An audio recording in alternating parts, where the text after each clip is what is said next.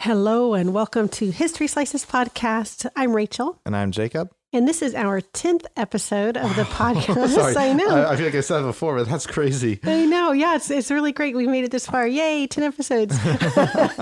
And it's been really fun along the way, getting to explore some new topics and learning all about this podcasting thing. Of course, we still have a lot to learn. By now, I expected we would have had some intro music and some outro music, but it's all good. So it's all good. We're figuring it out. If you've never listened to the podcast before, we're a mother-son duo here, and Jacob gets to pick out the topics that we talk about, and I get to listen in. And really what you're doing, listener, is just joining in the conversation and just kind of eavesdropping as we discuss some of Jacob's favorite historical events and people. And yeah, you're just a little fly on the wall. Yeah. Of course, due to the nature of this show, I guess you can call it a show, it's a podcast. Some of the topics are a bit simplified because I don't want to get too in-depth and in detail and just confuse everyone, but especially not my co-host here. Yeah, right. So. And we like to keep them, right around 45 minutes or so, give or take. There's been some as short as 35 and some closer to an hour. We like to keep it light, but also informative and entertaining, hopefully. So if you're listening and you make it all the way to the end of this podcast and you found yourself enjoying yourself or smiling a time or two. Right. And, like us, share us, comment. We love to hear comments. So anywho, Jacob, this is episode 10. So what's the topic again today? It's going to be, and tell if you've heard this one before, Louis Le Prince. Louis Le Prince. I can only say that I heard you mention that last time. And honestly, I don't. I actually. It doesn't sound like familiar, really. Hopefully I can change that. Okay. Because I think he needs more recognition. I actually mispronounced his name last time. I call him Louis Le Prince. Because he's French, obviously. And I think you gave us the option, if I remember right. Louis Le Prince. Yeah. I got his last name right, at least. So it makes me think of a couple things like that story, The Little Prince, and of course Prince, the artist formerly known as Prince guy. But I don't know who Louis This guy was a bit before them. He lived in the 1800s. Okay. He was well, first of all, let me tell you what his arguably greatest achievement in life was. Okay.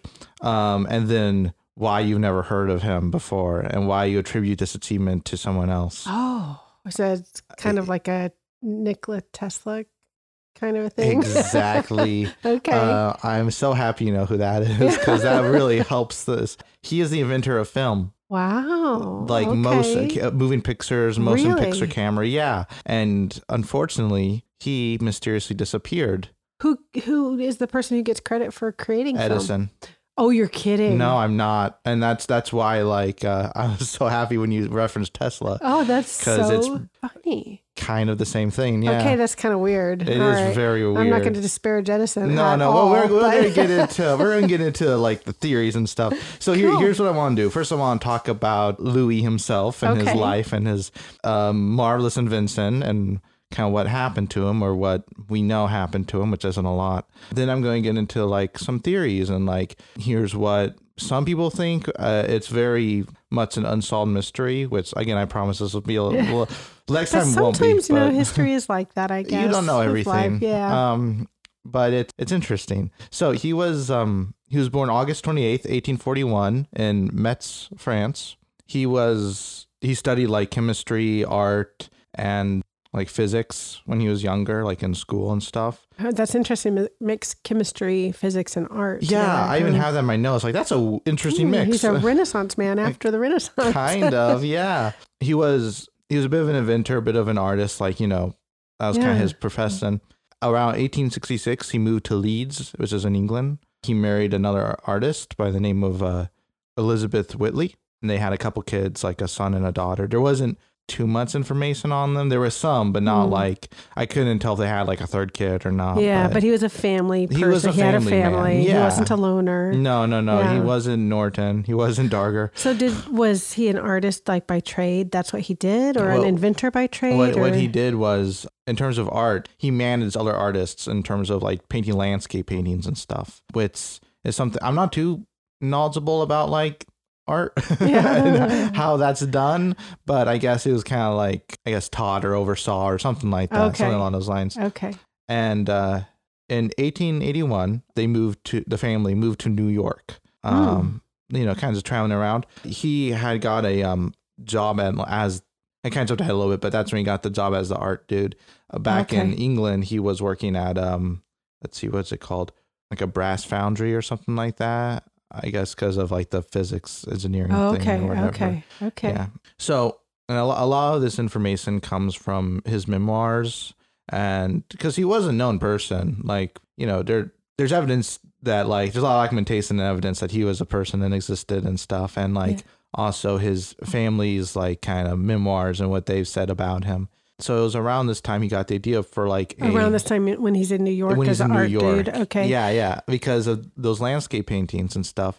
I guess he just was really into like being immersed by stuff, and he had this idea of like, because he's a brilliant guy, he has this idea of like a moving picture.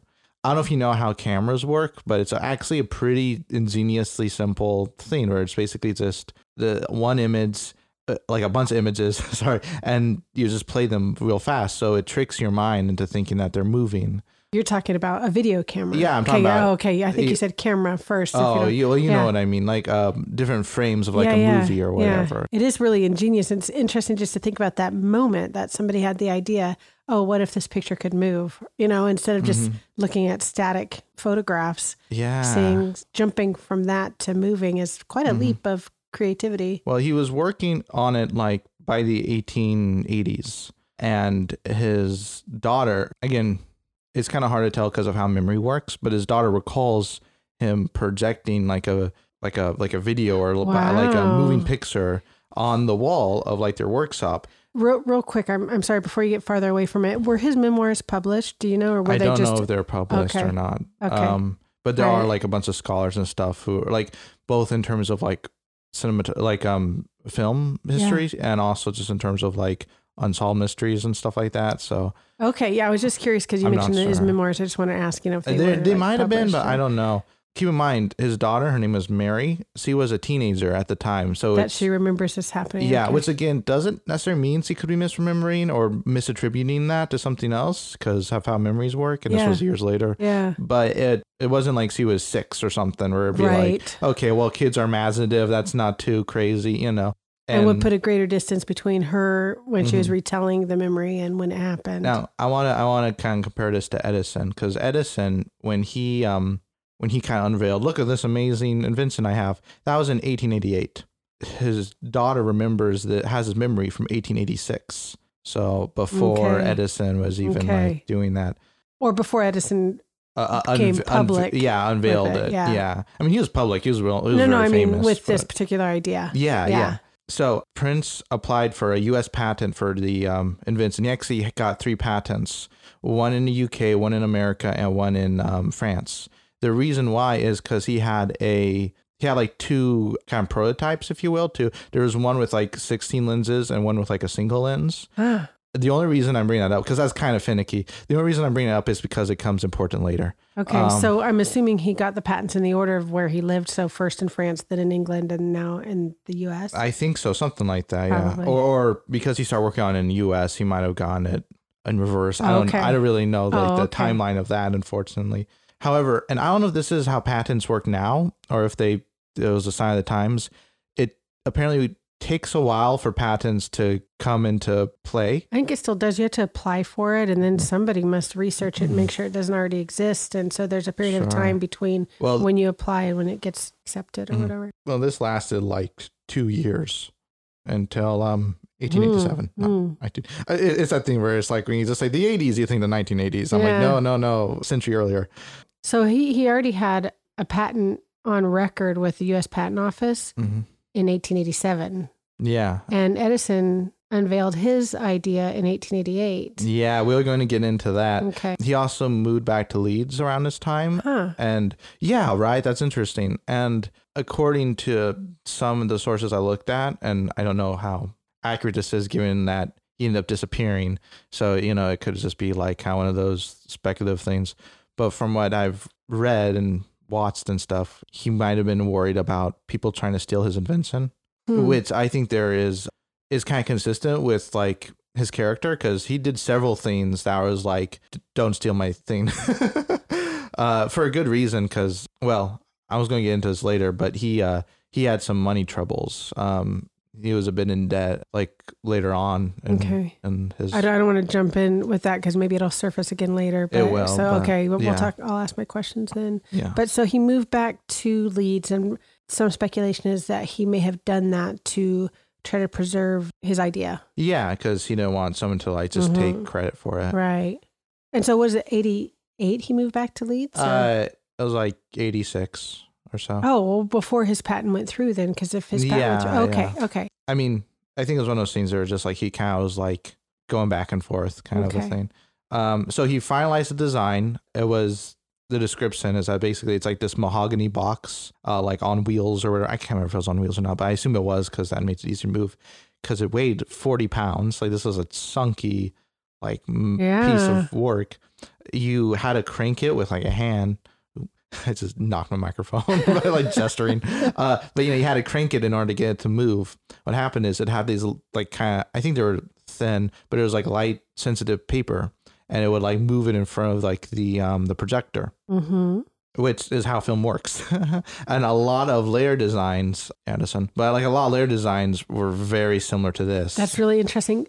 As a side note, did you happen to go, or did you know that you can go look at patents online? I didn't know. Yeah, I probably now I want to go up. look at the patent office and see, because they'll have diagrams and whatnot. I don't know if you can access all of them, but I know I've seen something online. I've looked for things before about inventions on that website. So that's cool. Yeah. I might go back and look at that later after we're done. Maybe. Yeah. I mean, there's like pictures of it online and stuff. Probably from those records. Probably a lot of film scholars, a lot of people, not everyone. It's not like a consensus or anything, but a good number of people consider him to be the first as opposed to Edison, because there's a lot of evidence pointing towards it being that like, no, he had a working prototype before Edison showed up on the scene with like, look at my working prototype. Like it was documented before Edison showed up, and Edison didn't have anything documented before.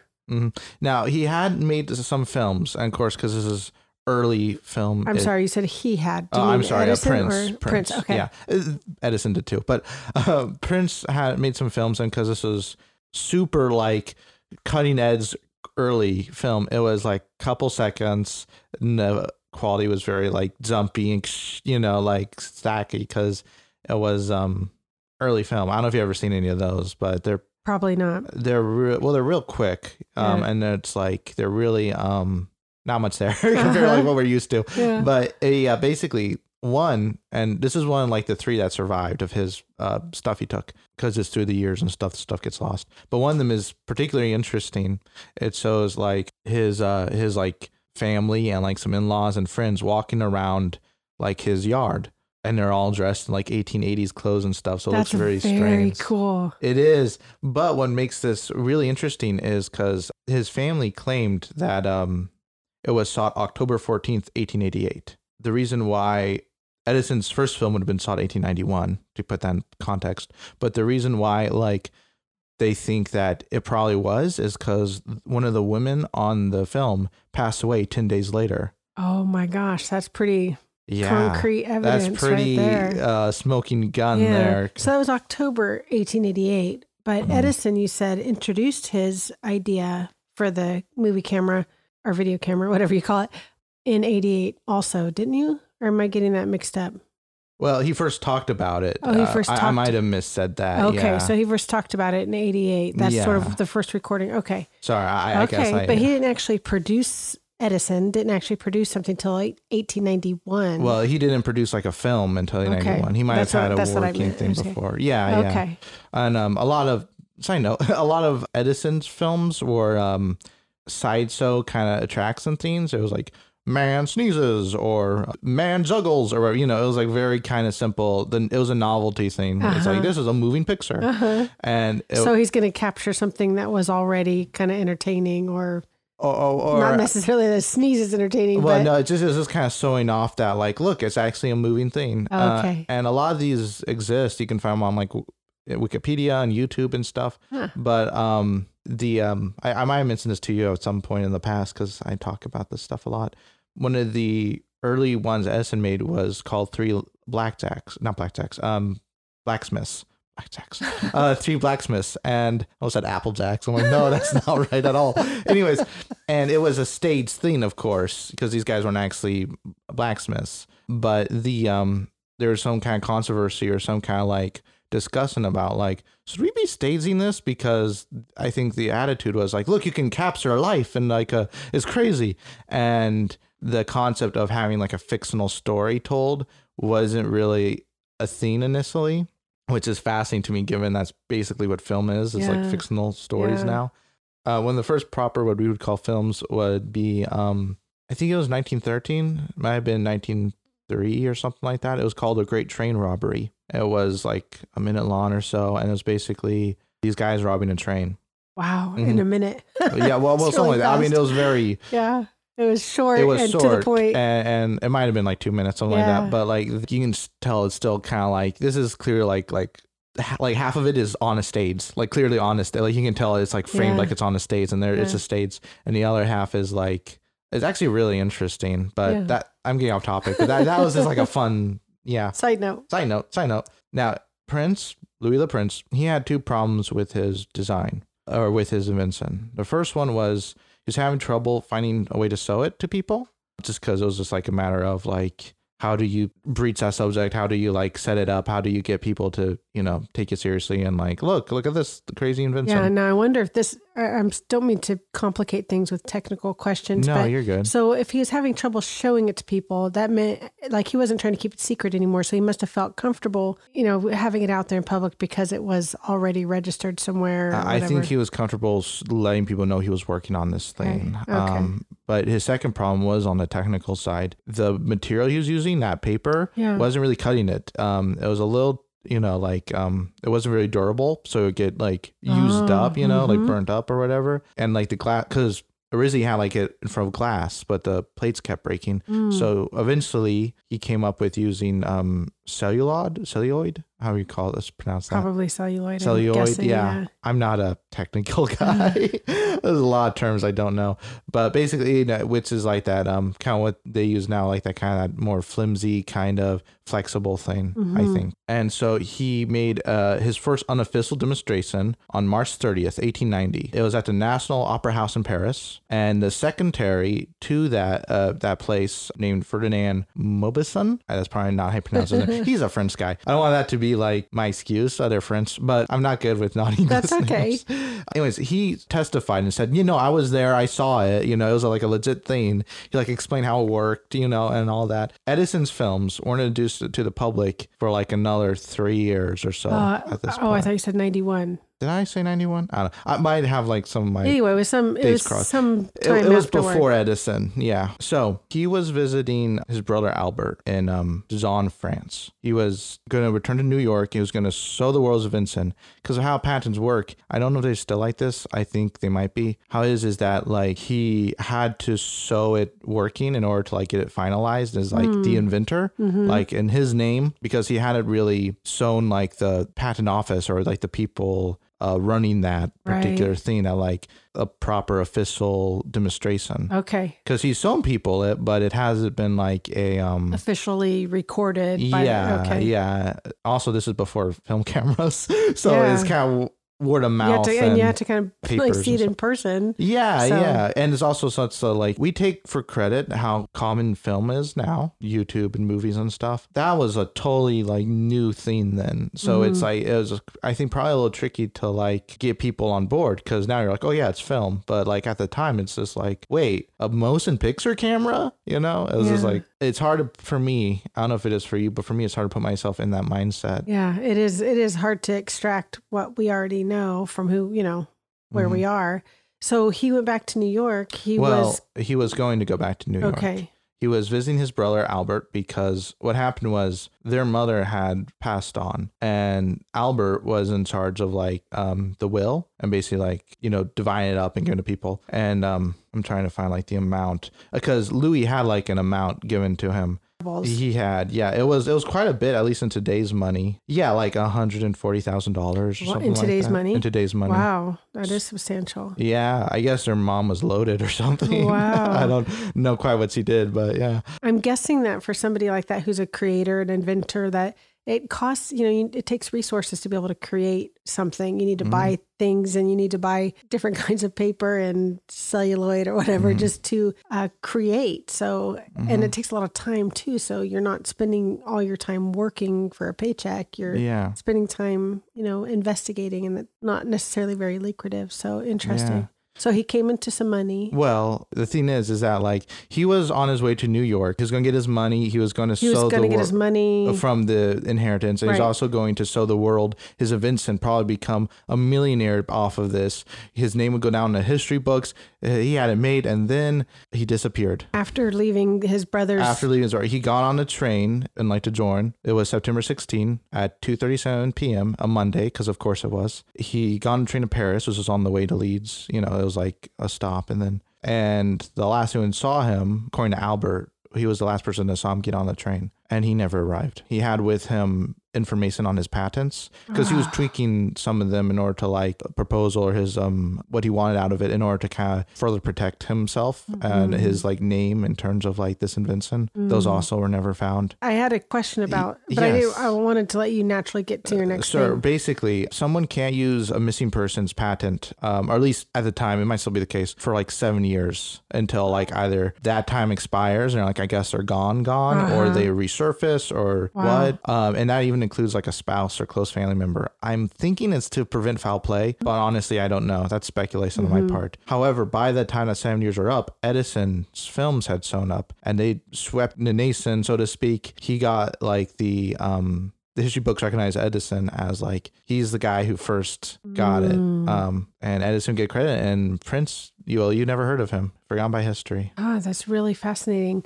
I don't know if you're ready to get into the theory section yet. I am, but I want to hear what you have to say first. My thought was, first of all, really interesting how it all, the back and forth and the timing of everything. And, so I'm wondering, did Edison's path ever cross with Le Prince? And so that's one question. But another thing I'm wondering about is that, what was the relationship like between Albert and Le Prince, and I forgot what his first name was. Louis, of course. Yeah. Between Albert and Louis, what was that relationship like? And maybe Albert also needed a lot of money and wanted Louis's share of the inheritance. I like where your brain is at. So there's a couple different things I'm wondering about. Yes. So, yeah.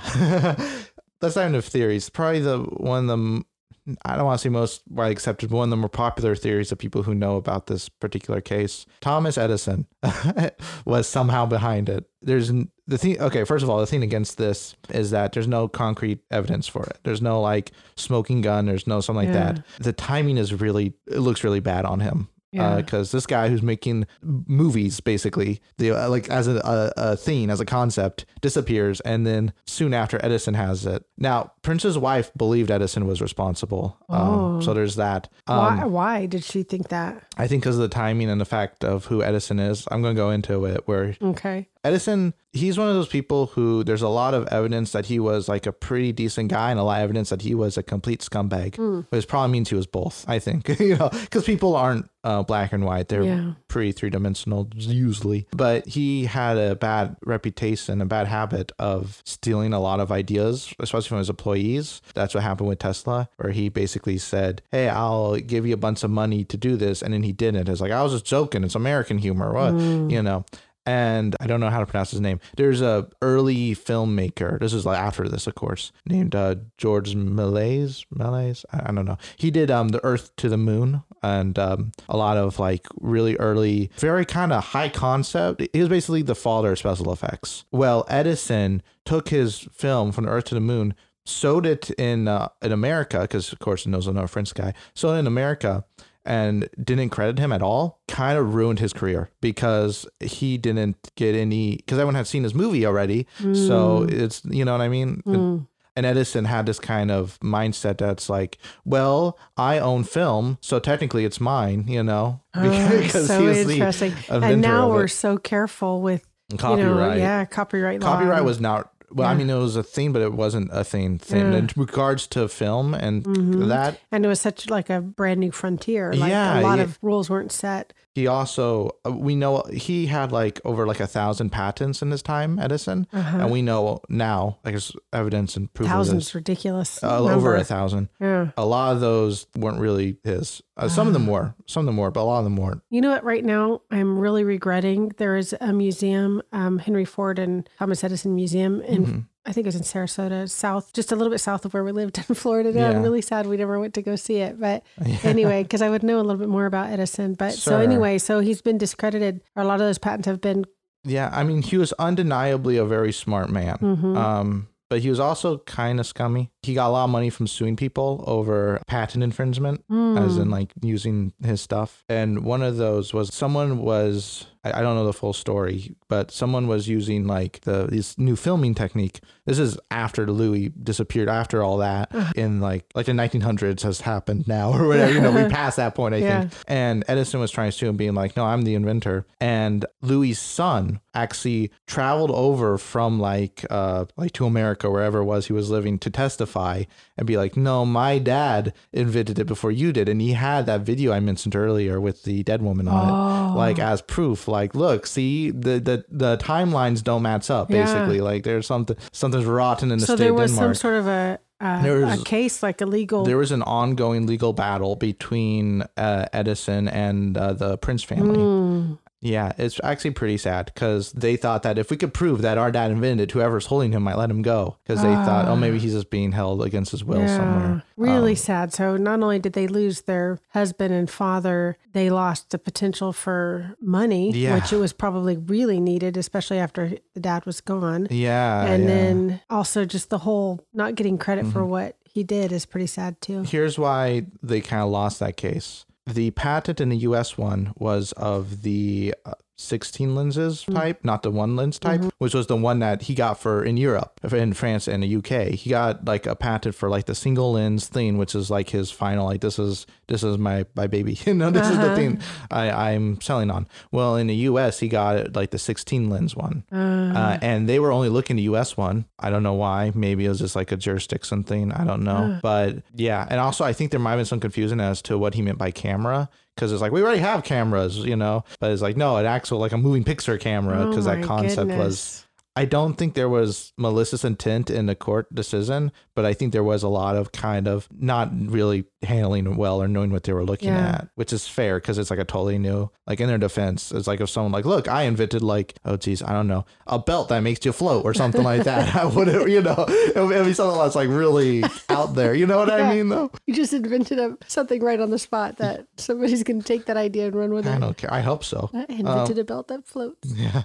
Anyways, I don't know if it's related or not, but it's also kind of sad. 3 years later, Prince's son was found in the woods. He apparently had a hunting accident. He was dead from a gunshot with his gun laying next to him. And there's no way to tell. Maybe it was just an accident. Some people think it might have been suicide or some he took his own life. Some think he was killed because it's a very you were just engaged in like a huge legal battle over like a incredibly major patent. Like a couple years back, and now you have a suspicious death. But again, sometimes that does happen.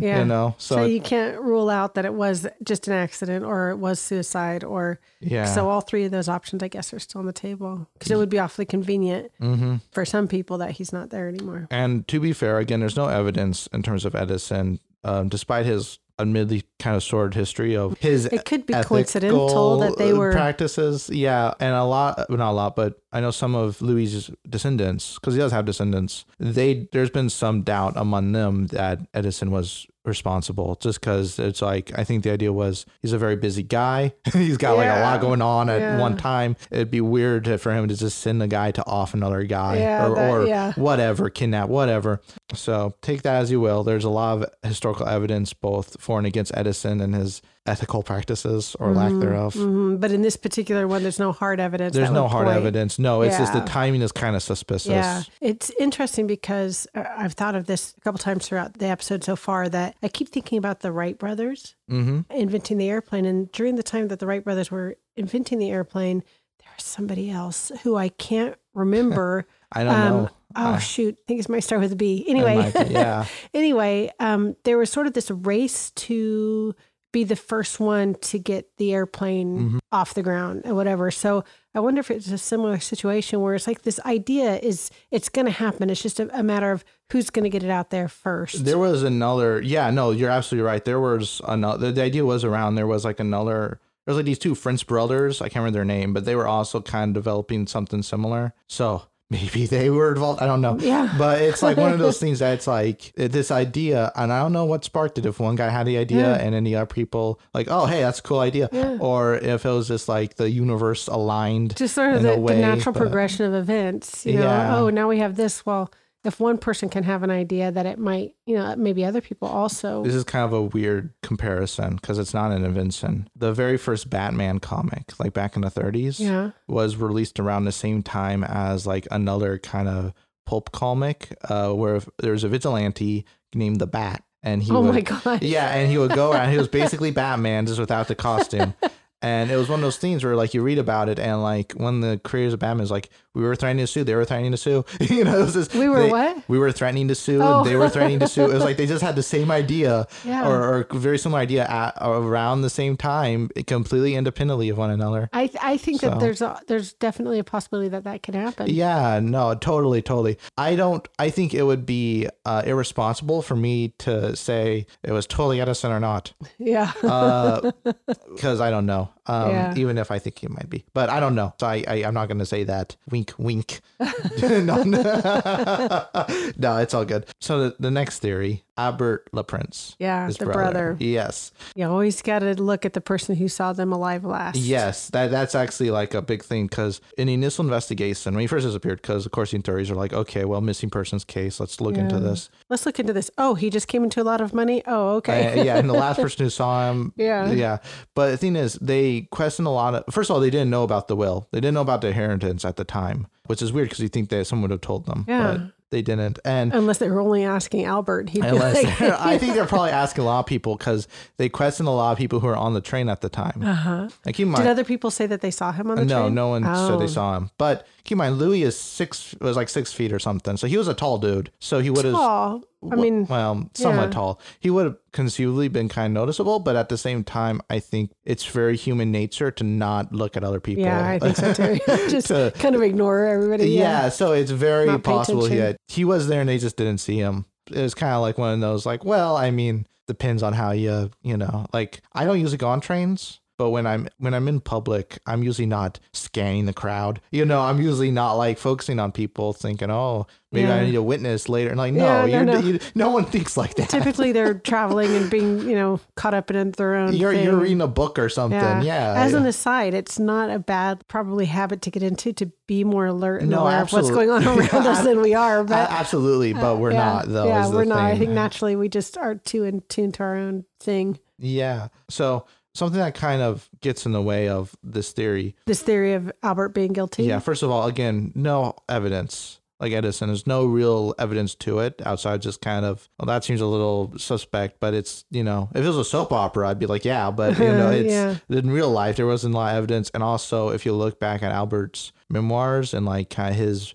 what he's written about his family life, he and his brother apparently got on really well, or at least Louis thought that they got on well. I don't know. So, and not saying that they didn't, and there wasn't like, but there's nothing that jumped out and said, "Oh, okay, this is nothing that's like he threatened to kill me for my money." No, nothing nothing like that. So, at the time or around the time of him coming to his inheritance, he was, again, this is in today's money. I found it was like in today's money, and I didn't want to reverse engineer that to money then because I thought, who cares? Yeah. But in today's money, it would have been $84,000 in debt, which is bad. Albert? Louis.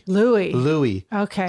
So that was his inheritance would have covered that and then given him another 60 him a bit or 70, of a boost, whatever. Which is probably why he was like, he stopped by there first to be like, hey. That's a lot of debt. He was unemployed for a lot. A lot of the money went into his research. And it was that same that's what I was thinking. pool of money that he had to provide for his family as well, keep in mind. So it was a real struggle, a real strain on his finances.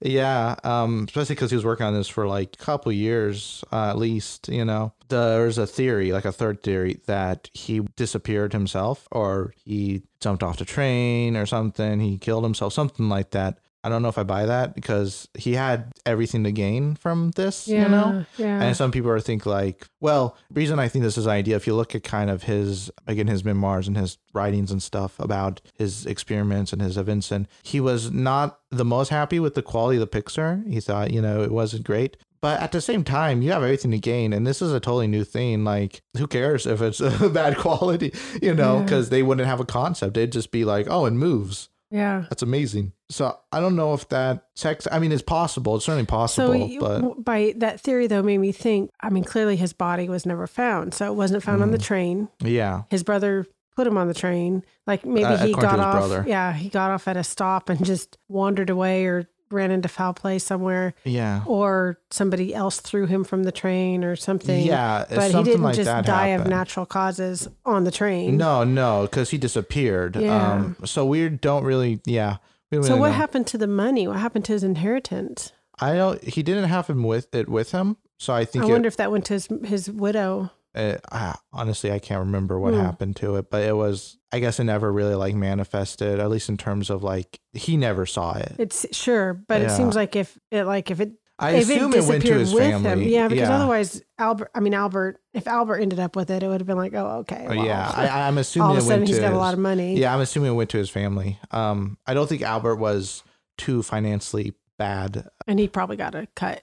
Also, I'm sure he did, because it was a will to he was trusted to execute the will. You know, very interesting that he just disappeared. And not to say that going back to maybe he did it himself, disappeared himself. It's totally possible. I think it's within the realm of plausibility, but I think it doesn't really jive with the rest of when I was doing my research and I reached that part, I'm like, I don't know. Especially now that, I could see how somebody who's burdened by that kind of debt and sort stress. Of the stress and the, no success that you could hold on to yet. He said, on the way to success, but hasn't actually achieved whatever yet, where he's getting paid for all the work he's done. I could see how somebody would, want to end it all and be like, okay, this is the easy way out. He kills himself on the train or whatever. But like you said, that just doesn't add up. But then his son, again, potentially suicide is in the realm of possibilities. Yeah. Especially because I'm sorry to interrupt, but a lot of times you wouldn't think someone is suicidal and then they turn out to be. Totally. So there's that as well. And I don't know if there's a genetic predisposition to I don't know. I don't know, like depression and stuff. So, but we don't know any of that. That's all hugely speculative because you didn't say anything that would make me think that either one. But yeah, he just doesn't seem like somebody who would be in the position to want to end it because like you said, he had so much going for him. His debt was now going to be, he basically erased. He had a way to get rid of that. He was going to come into even more money because of he was on the way to finally realizing success of his invention. Right. Yeah. His invention was going to come to fruition. And it's one of those things that because sometimes history is shaped by these grand sweeping events and sometimes it's shaped by just a single little thing. If he had made to New York, everyone would know his name. He would be a household name today. But he isn't because he never made it. And I don't know. It's tragic that, what happened, that, he was so close and then he couldn't get it. But this is a very interesting story. And I want to kind of, raise awareness to this dude. Yeah. Because props to him. Yeah. He was clearly a very smart guy. But I don't know. And two, I just thought it was an interesting story. And it really is an interesting story on a lot of different levels. You know, that you hit a lot of interesting things. Inventors, period. People who invent and who are driven to spend their time and resources creating. I think that they're just propelled. I think they can't help but do what they do. So I think that's kind of an interesting person. And Edison also, I guess, to an extent. Interesting that we don't know what happened to the guy. No, we don't. And that's always so sad when I hate that word closure because it always seems like, well, what does that mean? But when you don't When you don't know what happened, there is a lack of closer. No, I get what you're saying about not liking that word, but no, I think it does fit in this case. Like there is a lack of finality to it. Yeah. It's like, oh, then what? I was like, I don't know. Well, that's the thing. It's like, it's kind of one reason I want to try to get away from these mysteries episodes is because it seems this kind of, and we're done. Like there isn't really like a good end to it, because it's just kind of like, and he disappeared. And this is what we think might have happened, but we don't really know. And that's it. It's very unsatisfying. It'd be interesting to kind of pick the string back up with Edison and find out. So what, how did it go with him? Like, how much money did Edison get from all his inventions or just this one? That's fascinating too. He got a lot of money off it. I like knowing about Louis Le Prince. That's very cool. Yeah, no, totally. So next time, I don't know if this matches up entirely to like when it's going to come out compared to, because we're recording this in December. December's just started. Next for us, by the time you listen to this, it'll be later on, of course. Yeah. Next time we're going to do a Christmas special. Okay, so that is going to be right about within a week of Christmas, I think. That close that enough, comes out. I think. So we're going to do like a Charlie Brown Christmas special. What are we going to be talking about? Well, you have to wait and see. So. Oh, you're just going to tell me it's a Christmas? Yeah, it's a Christmas thing. Yeah. I don't get to know anything else about it. Do you like to look at your Christmas presents before you open them? I don't. I did that one time and it made my Christmas morning suck so bad. I really regretted it. I really did. It was just such a letdown afterwards. So that incident had given me the discipline to not want to know ahead of time because I know I'm going to spoil it for myself later. Well, there you go. So yeah. Okay. So it's a Christmas episode that we will unwrap later. Yes, I like that. That's good. That's good. Okay, very good. So this is a wrap on episode 10 of the History Slices podcast. Thank you for listening. Thank you so much for listening. Please remember to hit like on whatever platform you're watching it on, share with your friends, your buddies, and to all of you listening. And we've had now listeners in 5 foreign countries. Wow. Different countries, not the U.S., and that's very exciting to us. Awesome. Hello. Yes, hello. Hello to all of you. Thank you for listening. And across the United States and in other countries. And we know this is a very lowbrow podcast, so we're just really glad that you could join us. So enjoy the rest of your day. Bye. Until next time.